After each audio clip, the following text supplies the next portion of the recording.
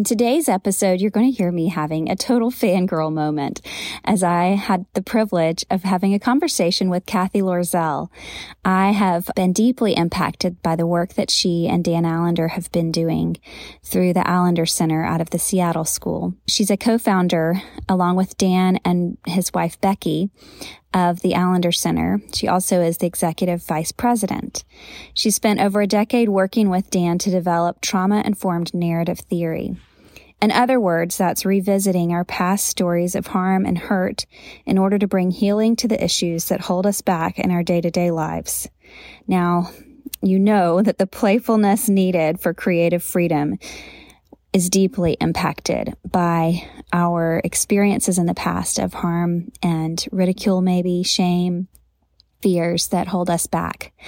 And so this conversation diving into topics that are in Dan's most recent book that he co-authored with Kathy, and it's Kathy's first book, and I look forward to more coming down the line, I hope.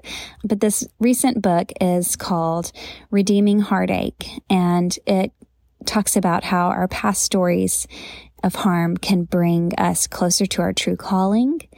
And it uses the framework of the three core types of ways we experience harm and wounding, which is the feelings of being an orphan or a stranger or a widow or widower. And they've used this framework and these archetypes to explore how each of those places of woundings can be transformed through healing into the archetypes of the prophet, the priest, and the king-queen role. We really get into this and explore it through our conversation, and I hope that you find some nuggets that you can apply to your life and begin a healing journey. You're listening to the Growing Creative Podcast, and I'm your host, Jane Boutwell. I'm an artist and a creative coach. This is a space that will nurture your heart and empower you to pursue your creative calling, whatever that may be. Well, hi, it's so nice to see you and meet you in almost person.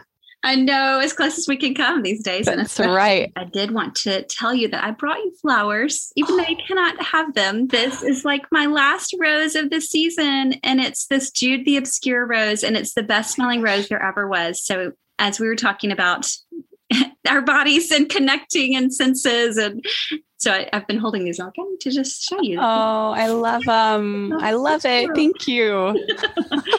So you and Dan Allender have written this book, and I, for one, am so immensely grateful. When I was at the story workshop, which if anybody has listened to the first episode of the podcast, they'll hear a bit about my experience of that and how transformative it was and the taste of what that was like for me.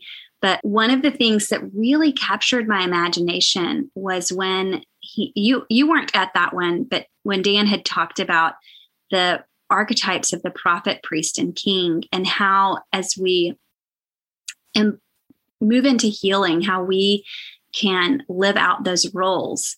Mm-hmm. And I feel like there's times where I've gotten the message that this world is broken, and the best we can do is kind of learn to just make it through till the end. Mm-hmm. It might be antidepressants. It might be just getting a hug from a friend from time to time. Like, life is hard, and you just kind of like, we just got to do the best we can to survive till it's over. And I've, through my story of parents getting divorced when I was in middle school, and struggling with depression and stuff off and on, I've definitely faced the reality of heartache and trauma, and just life is hard. And I believed that part, but it was so hard to just sit with that kind of, that's all there is, like, just try to make it through. And I feel like the story workshop was the first time I really had hope that there was more, that actual real healing could happen. And this came to me at the time when I had a family member who was deeply struggling with addiction and trying to go through recovery. And the first time it just didn't take. And there was this really a sense that I don't even know what kind of therapy to try for. There's not anything that's really ever made a big difference. There've been kind of Band-Aids and just survive along, but not anything that has really brought something that makes life different, your brain transform, your thought process, your framework, and having that picture of the prophet, priest, and king role that we are called into to live out as Jesus did, the prophet, priest, and king, to bring God's kingdom come now. Yes, it's still going to be a broken mess, but we can partner. There's things that we are to do and ways we can embody these roles. And I just feel like it was so powerful for me. And so I was dying. I left wanting more so badly, wanting to hear more, wanting to learn more. And so when I found out y'all were writing this book, I have been counting it down. So I thought that it would be really lovely just to kind of flesh out the things that you talk about in the book, especially with regard to creativity. So I thought it might be helpful to make sure we name our terms or define our words or whatever. So the way I think of creatives, I think you must agree that we all are creative.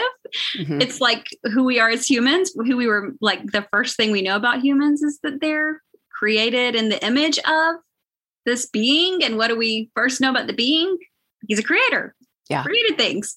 And so I just have this very strong belief in universal creativity. So I think everybody has this creativity and these creative sides, but then I think there are people that it seems more overt. Maybe their calling is to be, more visible, outward, kind of what traditional ways people think of it with book writing, painting, musicians, artist types, which I'm just using creatives as an umbrella for all of that. I just was wanting to dive in to the wounding and how that particularly affects creatives with a mind that when we talk about creatives, everybody has that side to them. Absolutely.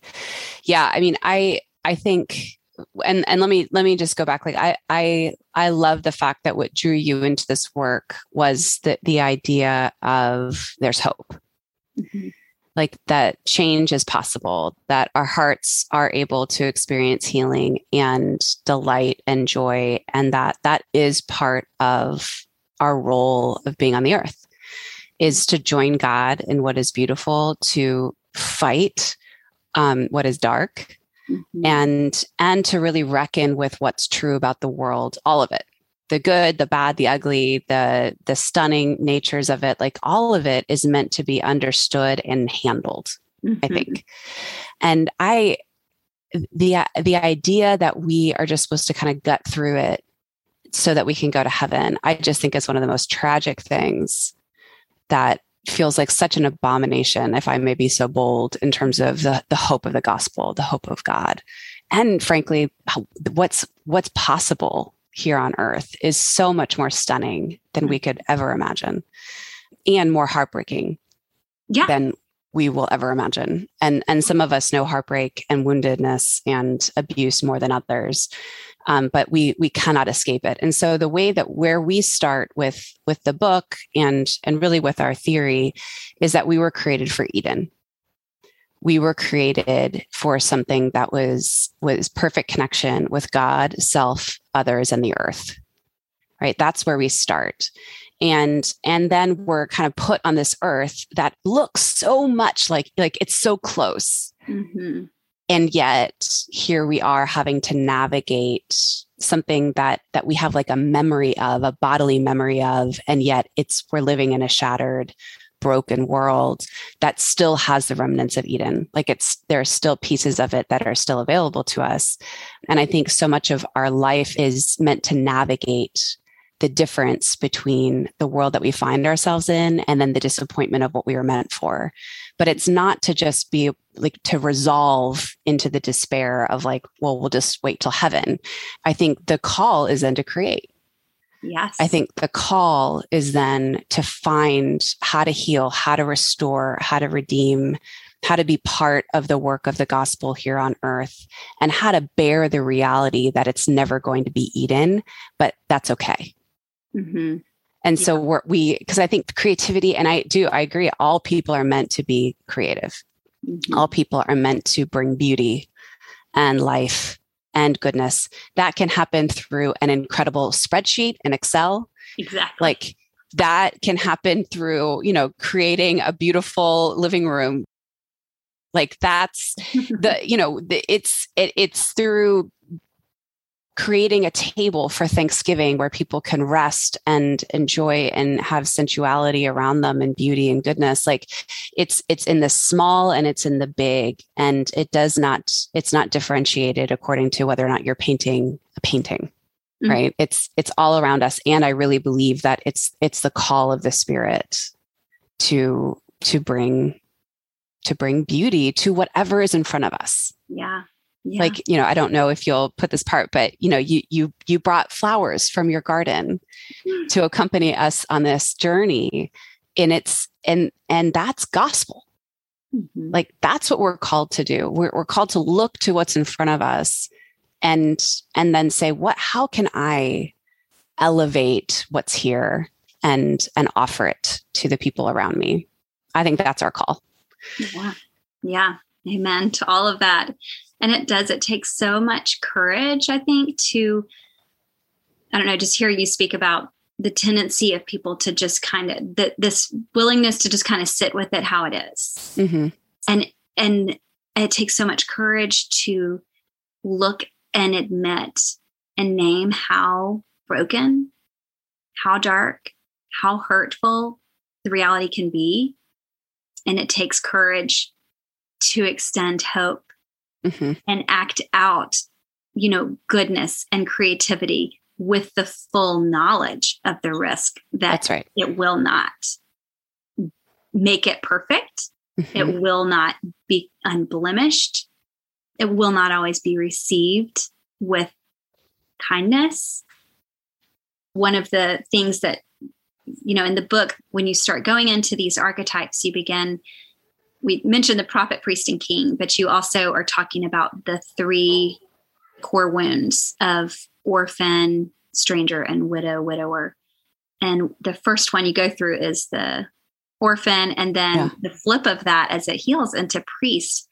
Mm-hmm. And the tears, I was just weeping my way as I listened. I do audiobooks, so I can be making at the same time. The orphan wounding, which is not, well, and I guess to preface that, I just deeply appreciate y'all speaking into the reality that trauma is not just the big T trauma like rape and murder and these huge things. Our bodies and our hearts are wounded whenever it strays from Eden. Yeah. And sometimes the smallest nuanced kind of subtle abuse that, can be as impactful, if not more, because it's harder to name. Yes. Yeah. The subtle abuse has a lot of impact. And, the way we talk about in the book is the sense of it's a shattering. Like we all experience, there are moments where we realize what we're meant for is not how the world is built. Mm-hmm. And when we realize that, there's something that happens to us, even at a very, very young age, where you augment your need to meet what the people around you are able to give. Mm-hmm. And so a child very early on will be reading the room. They'll be reading their caretakers, and they'll figure out quickly, how much am I allowed to need before I realize like there's no one coming. Mm-hmm. The most horrible and most poignant evidences of that are babies who are in orphanages, who they eventually quickly, they stop crying. Mm-hmm. They stop because they know no one's coming. Mm-hmm. And it's useless. And so they learn that their impulse to cry out for help, their impulse to cry out, the assumption that someone is going to be there, they learn neurologically and biologically that no one is coming. And then they stop crying. Yeah. And they stop needing, right? And they still need, but they're shutting it down. Right. And I think that's what we do in very subtle ways throughout our lives. Like as children, we are always looking to our parents and our caregivers and our communities to see how safe is this and how much am I able to unfurl and then have my needs be met by my caregivers. And that can be something as, like drastic as extreme neglect or abuse, and then you recalibrate as a kid. Like, okay, I now know that this world is not safe. So I'm going to become small. I'm not going to need, I'm going to only give myself what I can give myself. Like, well, I'm only going to need what I can give to my own heart or body. Right. The hypervigilance. That's right. And you recalibrate. Yeah. And so I think for an orphan, it's really important for us to open ourselves up to, you don't need extreme abuse to have had an orphan wound. Yes. You don't need to be a literal orphan. Right. Dysfunctional family, like life where the marriage is a mess and there's not extra available attention to give to the children. Right. Yes. Yeah. Creates an orphan wound. Yes. Absolutely. Although you have a mother and a father in your home all the time, Right. Yes. Or the sense of like your parents, they have their own trauma and they don't know how to deal with your complex emotions. Right. That creates an orphan wound. So even the sense of they're caring, they're loving, you're well fed, you're clothed, they're actually loving. But when you come with like a complex feeling or a sense of fear or dread or anxiety, their solution is, let's just like, why don't you watch some more TV? Why don't you go to bed early? It seems like you're just tired. Oh, let me take you to Target and buy you a new toy. Like there are lots of ways that we end up learning what we need is not going to be given to us. And then we adjust our need. Now, fast forward, 30 years later, that person is now in a marriage that, and they're wondering why it's so difficult for them to be open and like available to the connection of their partner. Well, it's because they learned early on that they have to cover up their complex need and complex emotion. And they haven't actually learned how to dig into that. And so a lot of this work that we're talking about in the book and what we do at the Allender Center is helping people go back to those origin stories that may feel very benign, but taught them something. And now that's how they're relating to the world in the present. And you cannot fix the present without going back to the past. Right. And the present actually can be healed, but not just by deciding I'm going to be a better person, or I'm going to reconnect to my husband, or I'm going to, whatever it is that you kind of feel like you want to change behavior. It doesn't work that way. You have to go back. It's like the root. I've come from a long line of dentists. It's that root canal, like you can't just like tap something, like put a little new enamel on the top of the cavity. Like you got to get down to the root and find the source and clean it out. And what I think is so powerful to me is how simple it is in some ways. I mean, it's not easy to do, but the fact that just naming the wound goes so far to bringing healing. It's seeing it, recognizing it, admitting that this is there, this hole in my heart, is there, putting a name to it, seeing it instead of ignoring it. That's just such a huge first step in bringing healing. Isn't that amazing? Yes. Yeah. I think that's so true. And I, in the book, we make the connection of, the way that an orphan gets healed is through attunement.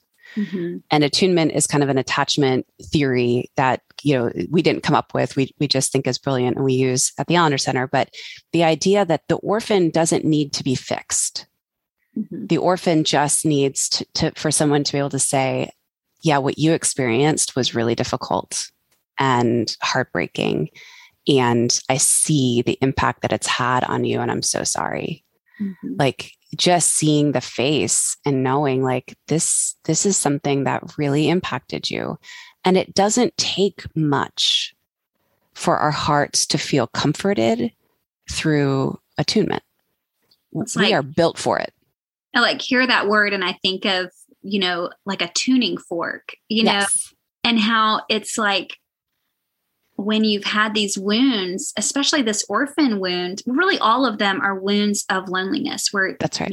They're all isolating you. But that orphan wound, you have this and you feel like you're alone. You're so alone. You can't even admit that you have need because you've got to be hypervigilant to survive the day to day and make sure you have an eye on everything because you can only count on yourself. Mm-hmm. And then for once to have somebody look at you and tell you that deep sense you have that something's not right is true. Yeah. I'm not alone in sensing that that's the case. Yeah. I am like a tuning fork resonating at the same place with you, saying there's something not right. Yeah. And Yeah. I think, as Christians, I think there's this fear of like admitting to trauma or admitting, like going down this kind of path on these journeys. I think some people feel like it's navel gazing. Mm-hmm. It's getting stuck in the past, being a victim, looking for people to blame for your problems. And yet it makes me think of that Cry of the Soul book that Dan Allender and Tremper Longman wrote with the Psalms, and going through the emotions. And like, you've got these emotions that we think of as bad, but the reality is God has those. Like, God has anger. Mm-hmm. God has jealousy, Mm-hmm. but in a right way. And I love that chapter in anger where it's like, if you are seeing the wrong in this world and you're not angry about it, Yeah. that is not okay. That is Right. bad. Yeah. To not feel the wrongness of this world. And so I just think, to me, it's like there's a real holiness and a real honoring of the deep, rich goodness and beauty of God when we will admit and Mm-hmm. name where that's not happening. That's right. Well, and it's that part of scripture that says, the truth will set you free. Mm-hmm. And I think that's one of the most radically hopeful passages in scripture. And it's not just truth of like, well, I'm just going to tell you the truth. And, it's going to be like mean and nasty, but it's like that sense that when you land into what's actually true, it brings honor. Mm-hmm. It brings honor and integrity. Mm-hmm. And we don't have to be afraid of it because there's no condemnation in Christ, right? So you have the sense of if you start to tell the truth about your family, you're going to start to tap into fear of like, oh, am I being disloyal? Is this not loving? Is this not honoring of my family? But if you do it with kindness and integrity and, a sense of bringing the wholeness of your story back into tact, then... And I hope that nothing's too messy. Yes. For God to create something beautiful out of. Right. God already knows the story. God already knows the truth. So what are you protecting by not telling the truth of the impact of sin and harm in your life? Mm-hmm. No one is surprised by this. And in fact, it actually allows there to be more hope in your relationship with your family if you're actually willing to tell the truth, get the healing that you need so that maybe you can be in a different relationship with them. But I think, in the same way that we're terrified of what's really true about ourselves, we're also terrified about what's actually true about our pasts. And those are linked. So often when I do story work with people, they don't want to admit things about what happened with their family because then immediately they go to, but I did the same thing to my kids. Mm-hmm. So if I admit that this was harmful, what do I do with what I've done with my children? What do I do with the fact that this has continued to be a legacy? And it's like, look, this is your chance to break generational harm. Mm-hmm. And you're going to have to be courageous about it. And you're going to have to be willing to own the own plank in your own eye. But you can't do that if you're not also willing to understand how that came to be. Mm-hmm. And when you're committed to actually breaking generational harm and trauma, you can change whole family lineages by being courageous and being willing to tell the truth about what happened to you. That, kind of brings a little color to this other aspect of this situation where I feel like we feel selfish to invest in this work. Yes. Because the reality is it does require a lot to set aside space for yourself to do the grieving, to take the time to look back, whether it's through journaling, whether it's in a story workshop setting with a group, whether it's one-on-one with a counselor through therapy, which requires money, time, emotional energy. And if you're a mother, that takes time away from your family to do this work. And it feels like there's never a good time to do it. And it feels selfish because it's doing this thing for yourself, and to do it well, you have to do it for yourself. It can't just be family counseling to patch up whatever issue you're having with your child. It's like to really effectively deal with that issue you're having right now with your child, got to get to the root all the way back, which is your own personal work, anyway. No, I think doing this work, again, I think it's so counterintuitive to kind of the evangelical Christianity that at least I grew up with, that sense of like, that's selfish, navel gazing, like don't look back. Like, and the message I always got was, if you're looking back, you haven't actually received the fullness of God, because God heals you the moment you're saved. And then it's just looking forward.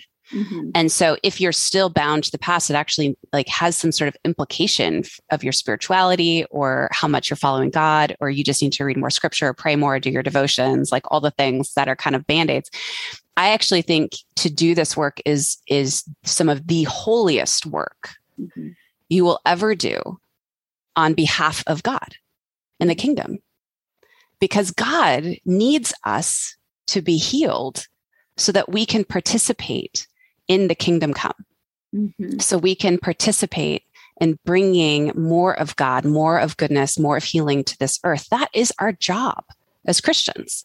If we are not healed, we are going to do a lot of damage trying to get in there and trying to kind of help heal others. I mean, how many people have we seen who, are not dealing with their own brokenness and have gone on to like start mega churches or huge programs, and then their own sin catches up with them, their own heartache, their own heartbreak, patterns, their own repeating the trauma enacted in their past that they're playing out. Right. So I think that this is the call of the Spirit to slow down, be willing to take the time and actually go into deep dives. And again, it's not like it has to be your whole life. There can be seasons mm-hmm. where you say, you know what, I'm ready. I'm ready to tackle this part, or I feel called into this particular part of my story, and God will open doors, and then you can take a break. Mm-hmm. You don't have to kind of keep going. It doesn't have to be this, there's so much generosity in the Spirit of God as we do this work. Mm-hmm. And I think the change, I mean, this goes back to what you're saying, even in the beginning of our conversation, is that there's actually hope. Like, we can become more redeemed, but we can't skip over the process of going into the depths of the shadow part of our stories that we want to ignore. You cannot ignore the heartache, the heartbreak, the abuse, the trauma, and expect to all of a sudden be able to jump over to the other side, and then be redeemed. Right. And that's why we start with orphan, widow, and stranger. We don't start with prophet, priest, and queen. Right. You can't do those. I mean, that's what brought me to the story workshop. Was I had come back to my studio artwork and started painting again after doing other types of creativity like quilting and gardening and different things as my children were young. And every time I'd go down to the studio, it would be just a battlefield. I would come back up feeling like I'd been in a fight. Mm-hmm. And I think, I'm doing this as a break for myself and to kind of like bring my creativity alive, to give myself the freedom to play and paint as so that I am more refreshed when I come back to mothering. And here I am. I feel like I've been in a fight because this inner critic voice in my head is so mean mm-hmm. and telling me how terrible of a job I'm doing, how it sucks. Why bother? Everybody else is better. Like all of these terrible things, and it's like, what is going on here? And I knew deeply that I had this whimsical, playful, free artwork in me that needed to come out. Mm-hmm.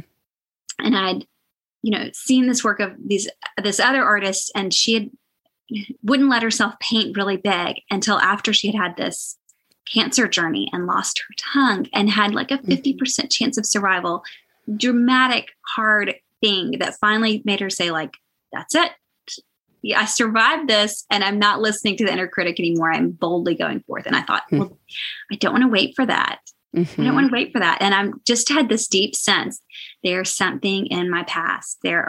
This inner critic voice is coming. It's echoes of voices from teachers, parents, situations that I have absorbed, that I am, that's like still reverberating in my mind. Mm-hmm.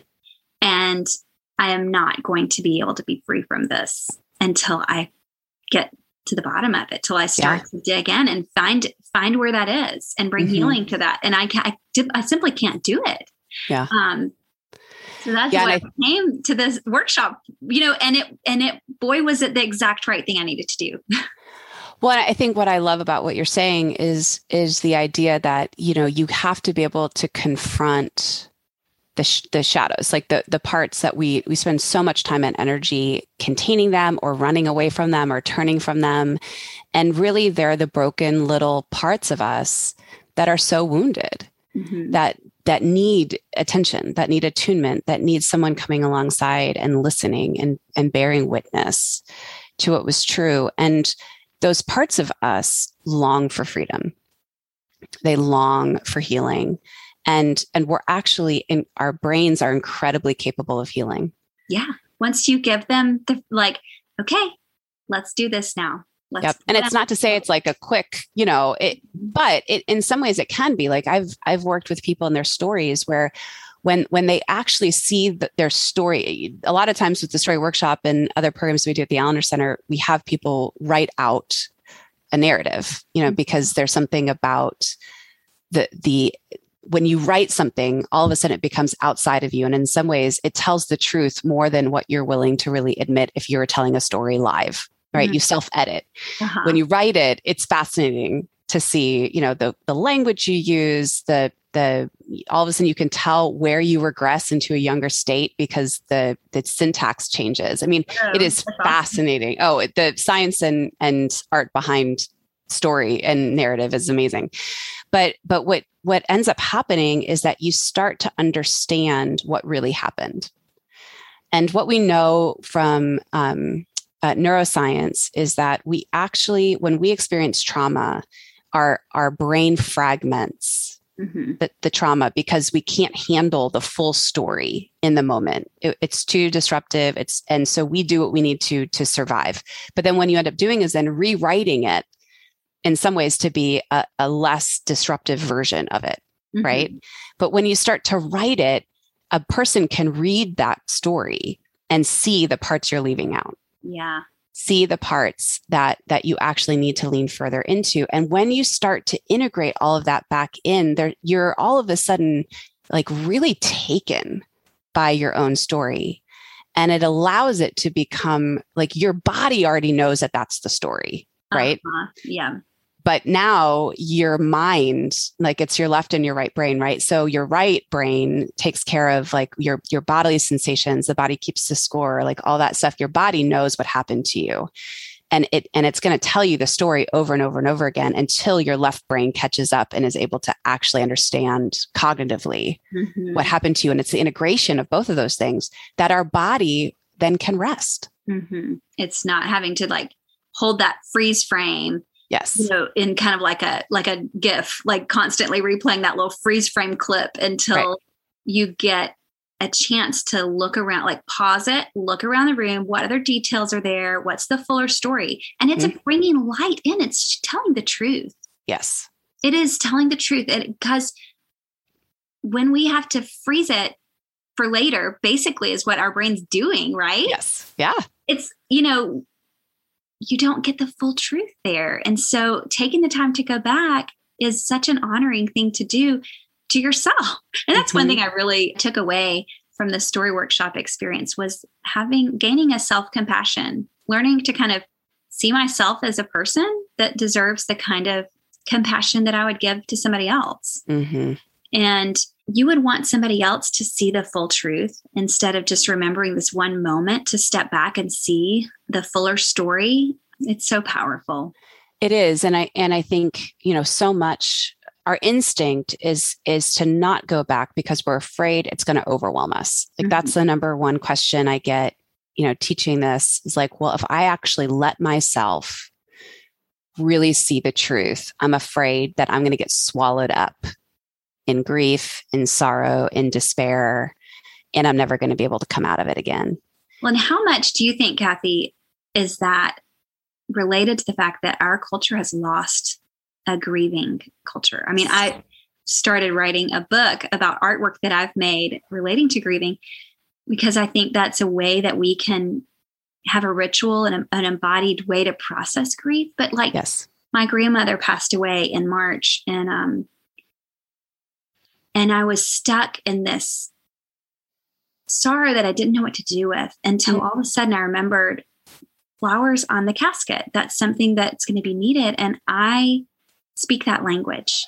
And it is so powerful to me to touch plants and choose them with a particular theme or, story in mind. And as soon as I realized that I could make the flowers for her casket as an expression of who she was, to honor all the things that she loved, the navy velvet ribbon, the blue hydrangeas from her back garden, the different aspects of her life, knowing that it would minister to my family that are deeply sensitive creatives and we knew our Nana well, and to see flowers that didn't represent her would be incongruous, but really it was, as soon as I realized that I could do that, it shifted me into this way of the grief coming through me instead of being this stagnant, stuck, I don't know what to do with it. Yes. And I think about how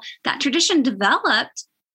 It developed because people would go outside and gather, and they'd have a walk in nature, and they would touch plants. They would be grounded. They would smell the leaves breaking.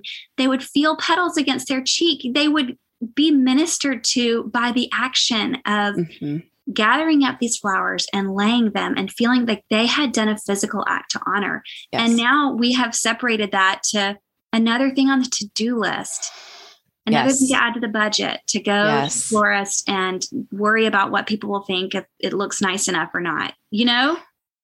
I don't know if you brought that story because of the priest chapter, but you're describing the role of the priest to a T. Boy, did I recognize it. When I read it, I was like, that is what I'm doing. Yes. That is what I'm doing. And it's, one of the first wounds that I recognized as I've gone through my story is a deep orphan wounding, that rejection. And I had spent some time in Al-Anon as my family member dealing with this history of addiction, and learning in Al-Anon, the first of the 12 steps you have to embrace is I am powerless, which is so hard when you have this hypervigilance. Yes. Which people that have grown up in an addictive family, which I think everything with addiction is the same as abuse. And I think that the healing of it, the reality of living in it, and the 12 steps are like the gospel, like I'm powerless, but there's somebody else who's not.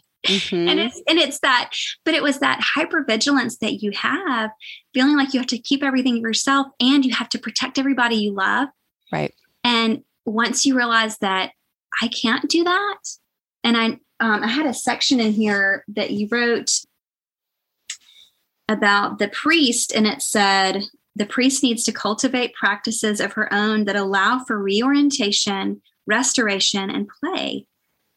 Jesus, the ultimate embodiment of the priest, created boundaries and took time and space he needed so that he could continue his calling to serve the people. A priest who has embraced her inner orphan will find a balance that allows her to detach from those whose story she holds in order to retreat to the other side of the lake. If a priest can make room for her own story and rest from the work of tending to other people, she can bring reorientation and delight to the kingdom.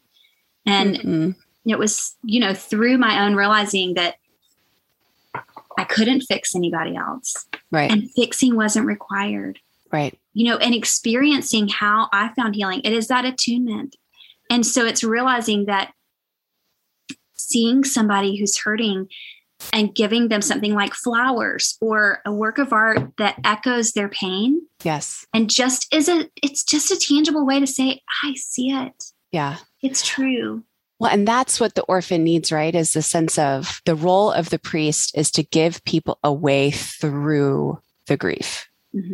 Like I said, not around it, not above it. It's like the going on a bear hunt. That's right. We listened to that over and over when we went out west, which everything is 2 hours away. And it happened to be the moment when our fourth child was 18 months and had decided, that the car seat was a torture device and we were actually trying to kill her. It took 2 of us to get her buckled up.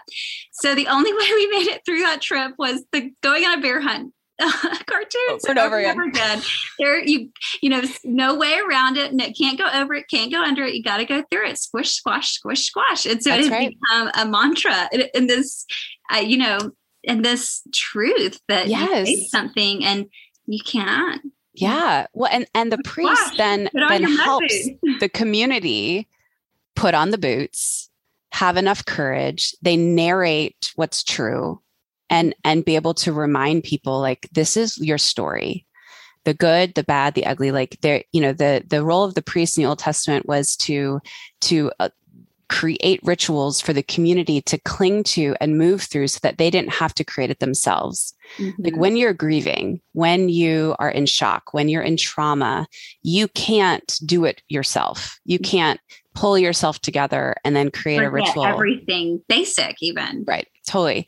But to have the role of the priest, both your internal priest and other people who are activating in your life, to say, you know, like what you did for your family, like you moved your body through a ritual that would bring honor and intentionality and remembering her. Mm-hmm. You remembered your grandmother, and that act of remembering, we're so terrified of, because we don't have the right vehicles, the right rituals embedded in our culture, embedded in our hearts and our bodies, that we can use in the moments where we are lost. Mm-hmm. When we are lost for words, when we are lost for presence. Like, it's why communion is so powerful, because it's a way we can anchor into a bigger story than ourselves. And we don't have to think about the language or the words or the act.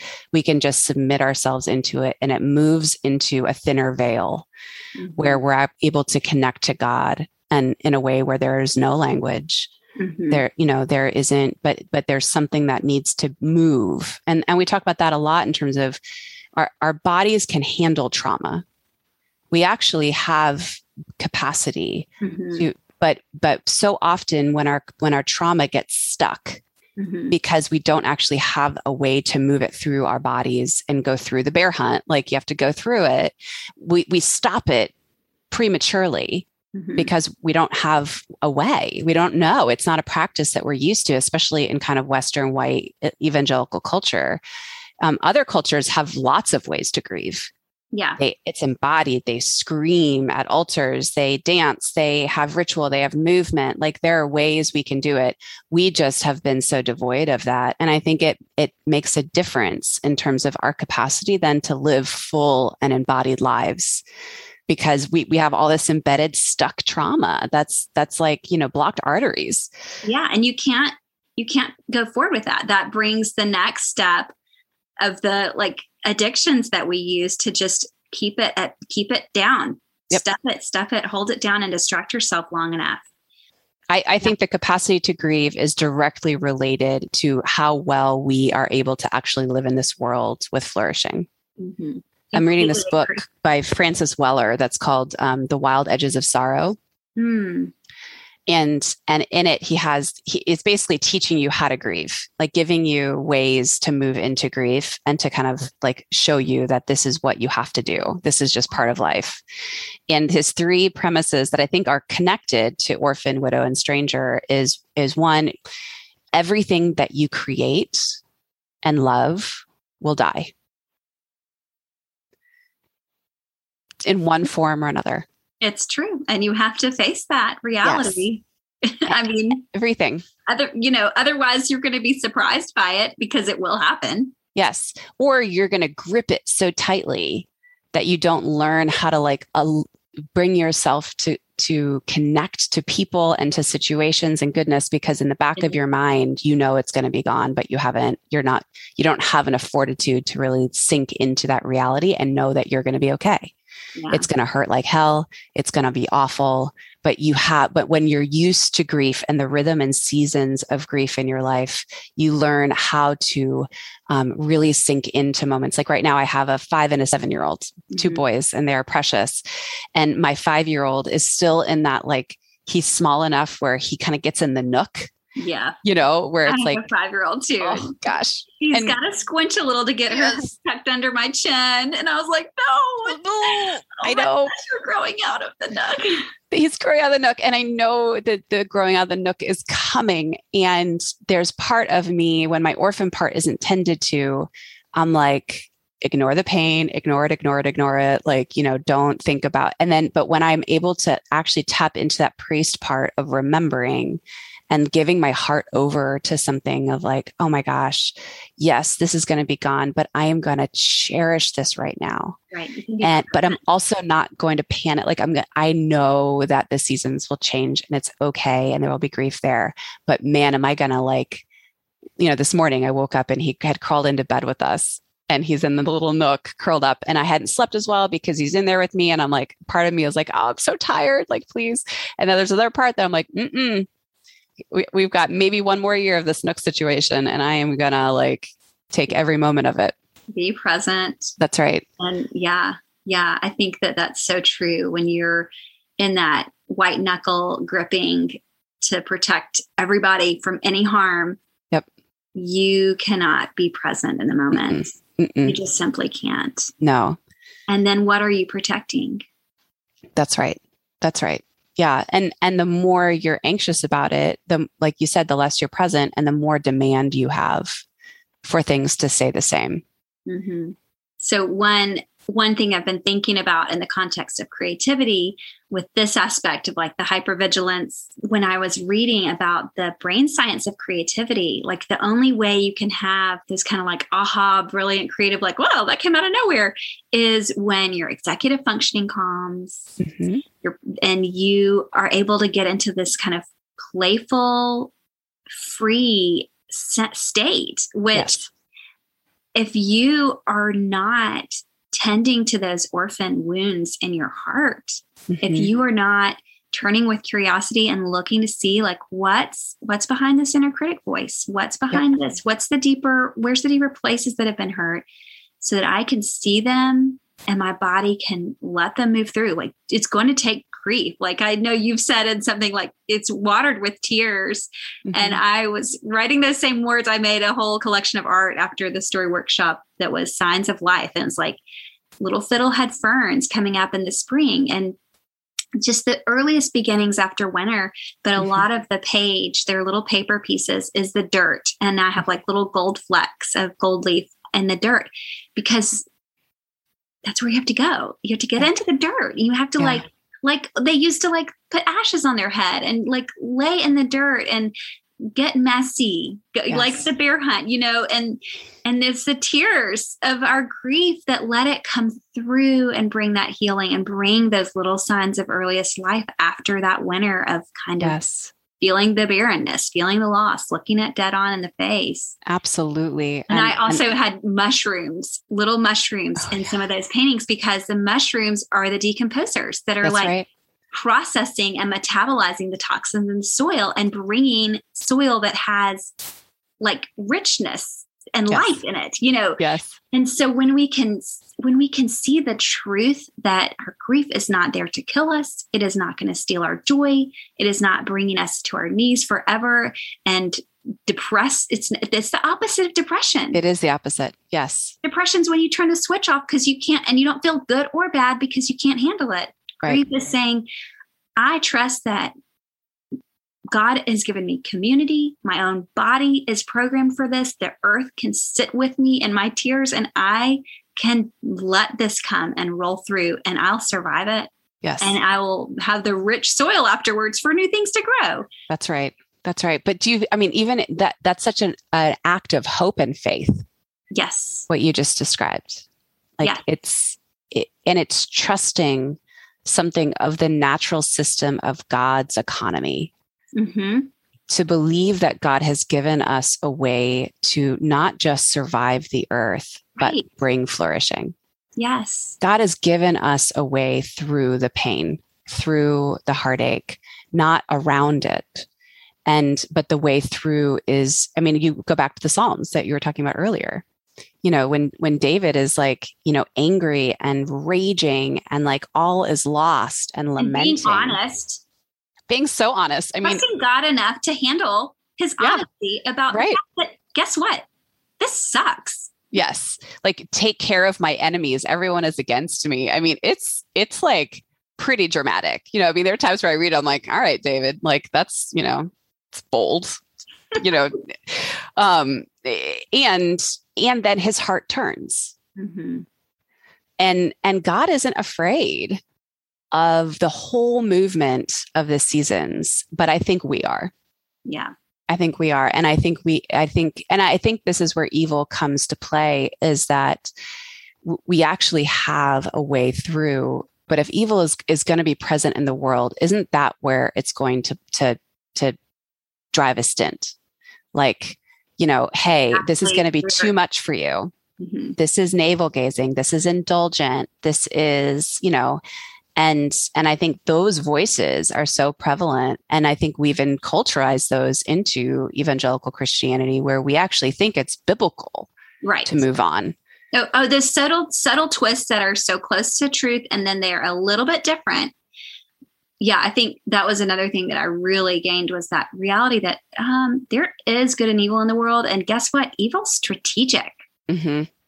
I mean, that concept changed everything for me. I don't know why or how I missed that, you know, but realizing that when I feel resistance to something, I better take a look at it, mm-hmm. because likelihood is there's something really good on the other side that evil doesn't want me to figure out.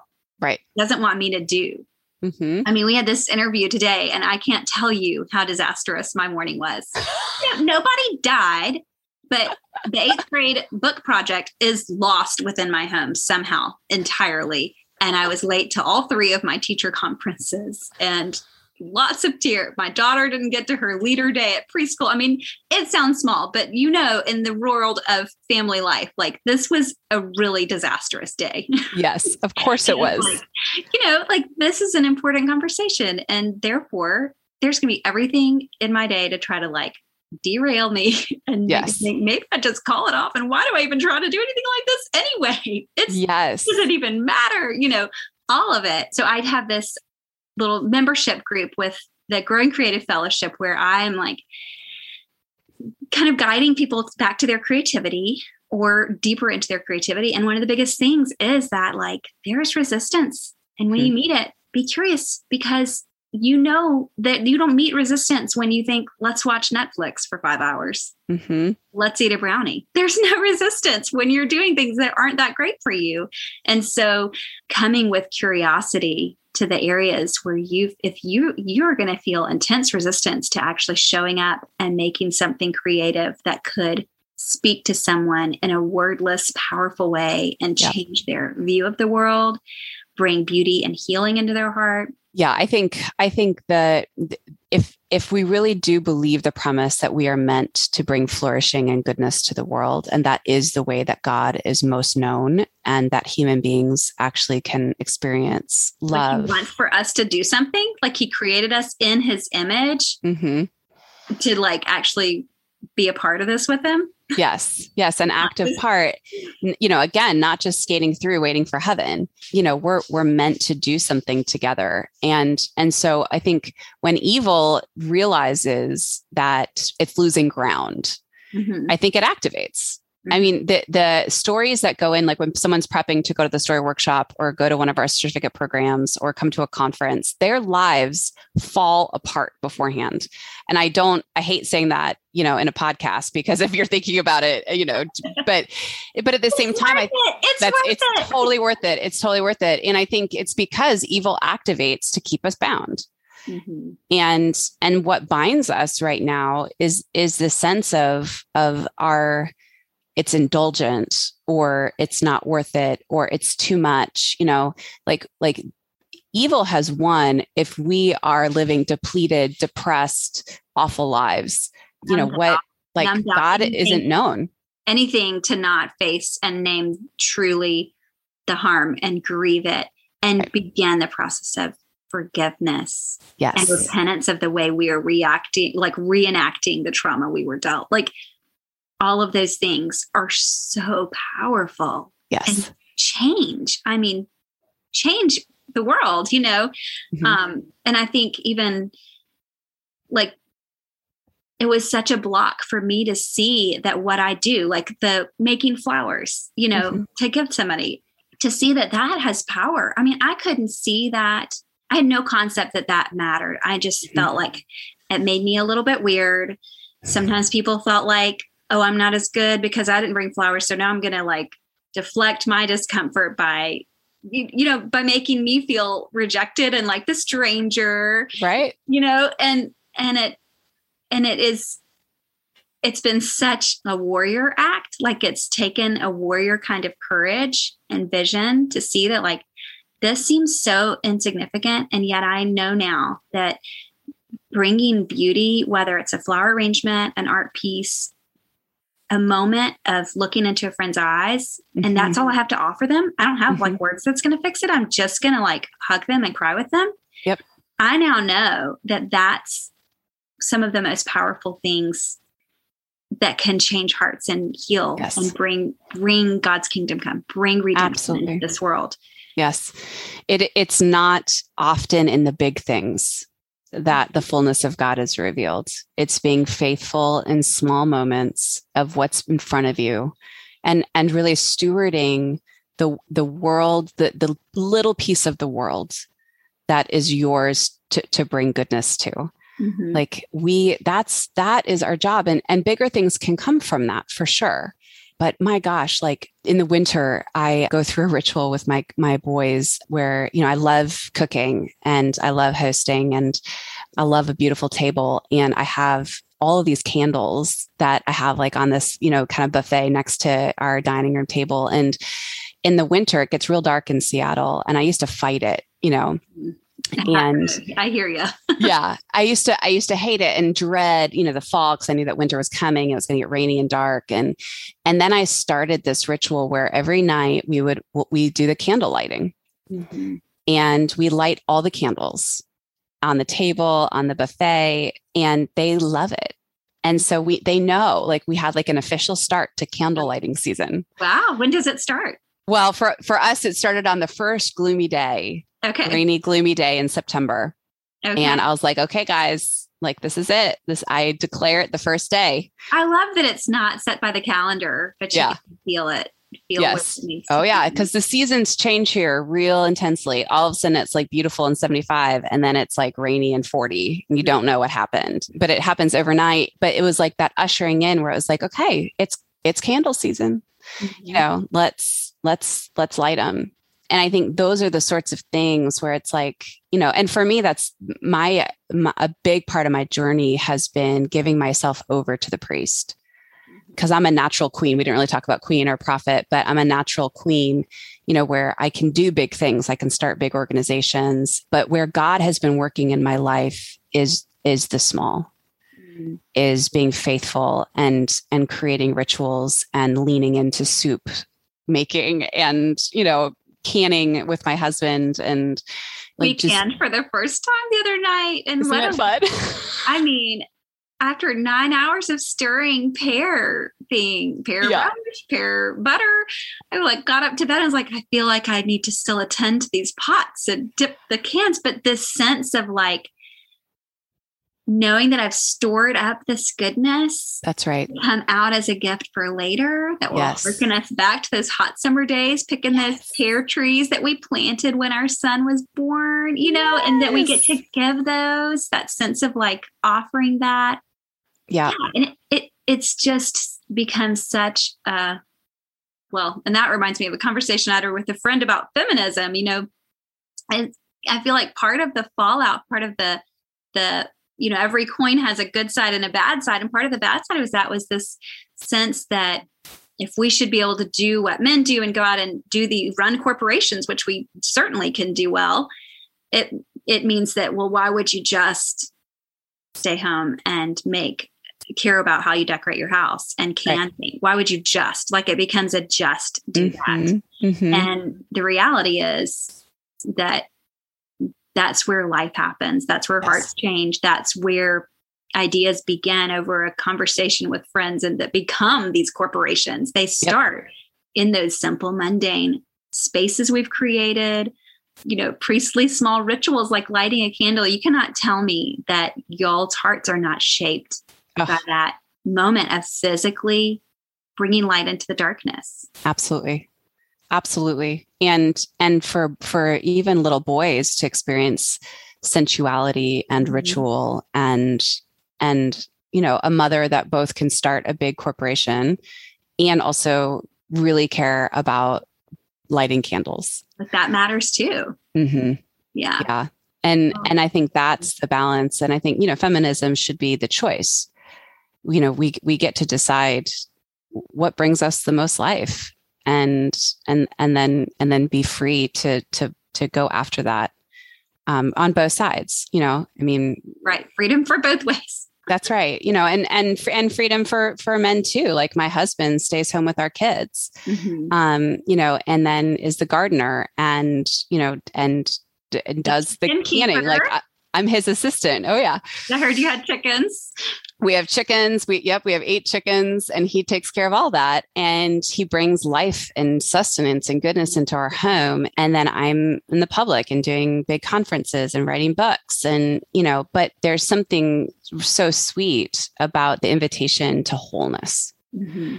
And I think that's part of what the book is about is like, look, we are all meant to lean into all 3 aspects of our personhood. And, we are meant to be prophetic when there are things that are unjust in the world. We are meant to use our voices for flourishing. We are meant to be kings and queens, bringing order and structure to places that are void.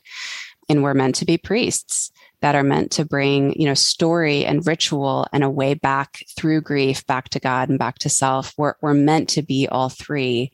And we'll certainly have natural elements that we're more drawn to, that are more natural to us. And that is good. But as we grow and mature, I think there's a call to tend to all aspects of who we are so that we may bring more flourishing and more fullness to the world as we become more whole. And that's why I love what you're doing around creativity and ushering people into what they're meant to bring. And I think it allows us to transcend something of the darkness of the world when we bring beauty.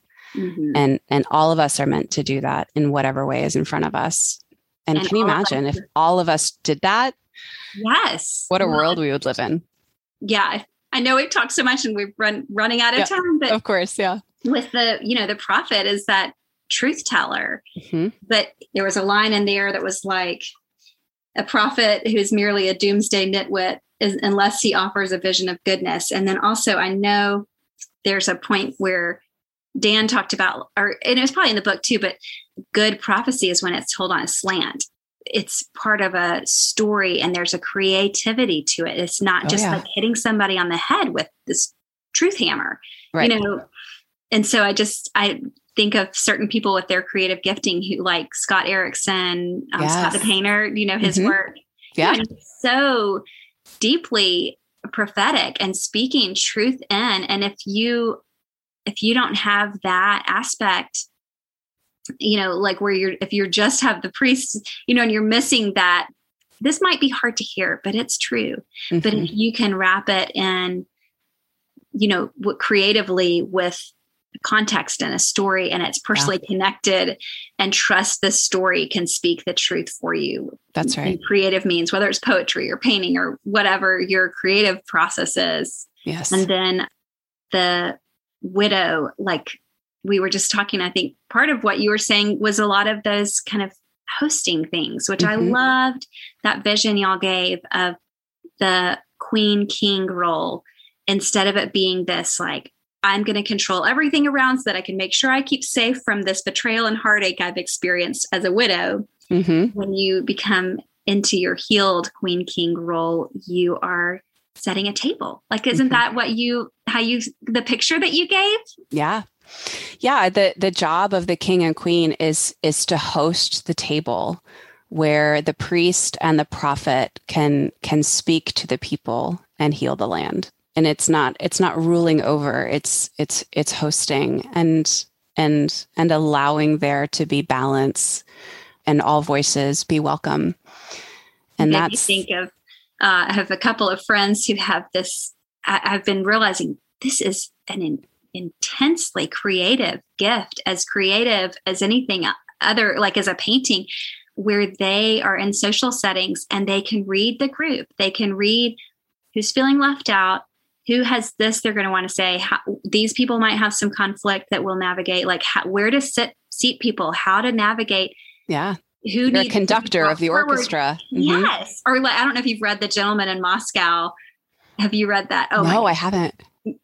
I'm so thankful to know that the man, I mean, it's fiction, so he's not real, but anyway, he orchestrates, and there's even this artist that comes to visit the hotel, and later on he sees in his sketchbook, and he had done this drawing of this man with this whole machine of, moving people around and just orchestrating in a way that's so gracious, and people don't feel like they're being manipulated or mastered, but they just create a space, like you said, where people can do what they're best at doing, and everybody's incorporated, and there's the freedom for all the giftings to flourish. Absolutely. Absolutely. I mean, obviously there's so much, more that we can talk about. And I know that we're needing to kind of wrap up, but, again, I think it's about being able to be released to your calling. Mm-hmm. And ultimately our calling is to bring goodness and flourishing in whatever way we can do it. And it can be really naturally.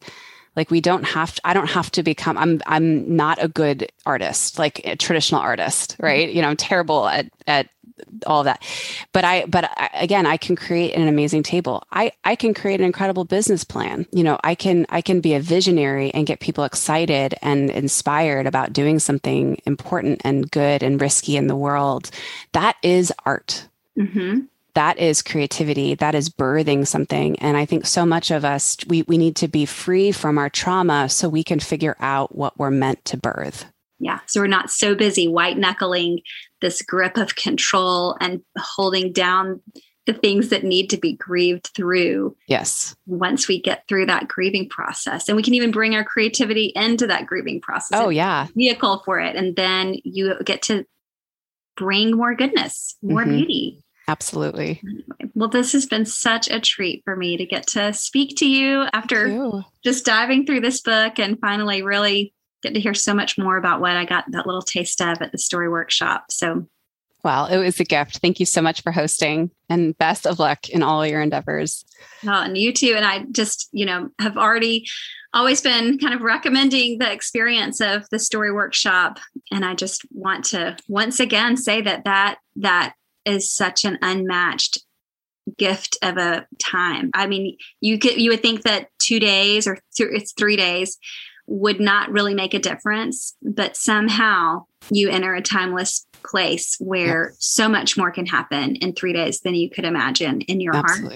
Yeah. Unlocking things in a setting, in a community with other people going through story work. It's an incredibly powerful thing, and just want to just thank you for all that you've done to help bring that out as a thing that more people can have access to. And I hope that any listeners will be encouraged to step in. You will not get carried away. You will not die of grief. You are made to process through this, and it will bring you into greater healing and greater ability to live out your calling.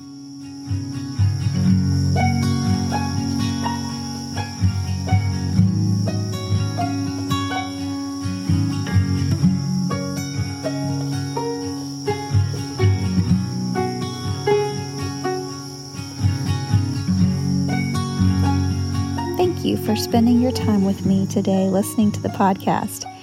If you heard something that touched your heart, I hope that you'll share it with a friend. The best way to stay in touch and find out about what's happening with the podcast or with my studio and the art that I make, you can subscribe to my email newsletter through janeboutwellstudio.com. I also offer a free sketchbook resource that I love to share with people when they sign up for that, which is also on my website. I would love to hear from you and hear what you are learning from the podcast, what's piqued your curiosity, what you'd like to hear more of. Reach out to me on Instagram in my DMs or through the email or through a review. But I would love to hear back from you and make it more like a conversation. The show notes are available to help you find a transcript or a link to anything that was mentioned in the podcast today. I always love to help you find ways to dive deeper and learn more. I'd like to thank Shepard Martin for sound editing, and the music in the podcast is provided by Sad Moses.